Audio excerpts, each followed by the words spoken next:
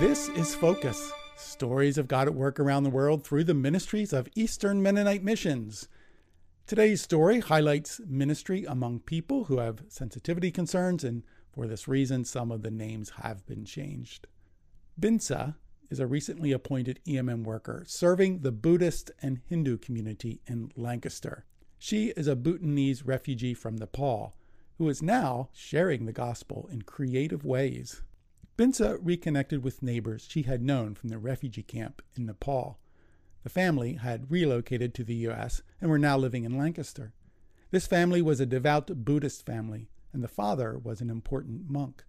Binsa began regularly going on walks with his family, using the time to talk. They would walk for about an hour and then visit for a few more hours at a local park before returning home. Over time, she and Rhoda Yost, a pastor from River's Edge Fellowship in Lancaster, shared the story with the family, from the creation to the redemption story of Jesus. Binsa and Rhoda shared about how the Israelites kept making sacrifices, but were never good enough, and that in the New Testament, Jesus had become the sacrifice that satisfied the need for all sacrifices.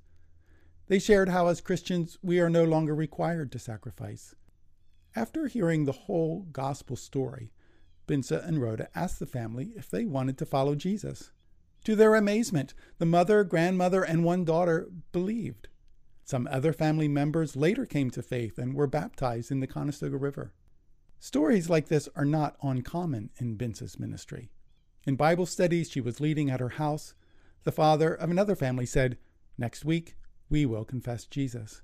And the following week at a church gathering, the family all accepted Jesus. They knelt in the middle of a circle and professed Christ. It was a moving experience for all who witnessed it. Binsa also leads Bible studies on Zoom every weekday from noon to 1 p.m. She began doing this because she wanted to disciple 2 women. The group is now comprised of 15 to 20 people from all over the U.S. They begin their time with worship, share prayer requests, and then Binsa shares a short gospel message. In a recent session, Binsa shared from Exodus 14 to 16, reminding participants of their rejoicing when they become a believer, remembering that they can feel God's love now, just as the Israelites felt God's protection with a cloud and a pillar of fire. She reminded the group that they are on a journey, just as they were on a journey to the promised land, and that just like the Israelites, we have a tendency to complain, but God is faithful through all our journeys. In another Bible study, Rhoda and Binsa used a sketch pad to illustrate the biblical story starting with creation. Rhoda would teach, and Binsa translated.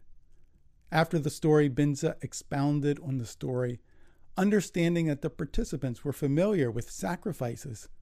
Binsa used this opportunity to understand the kinds of worship that these women were exercising, learning about the specific sacrifices they were making. She had the incredible opportunity to help these women understand the ultimate sacrifice that Jesus paid on the cross.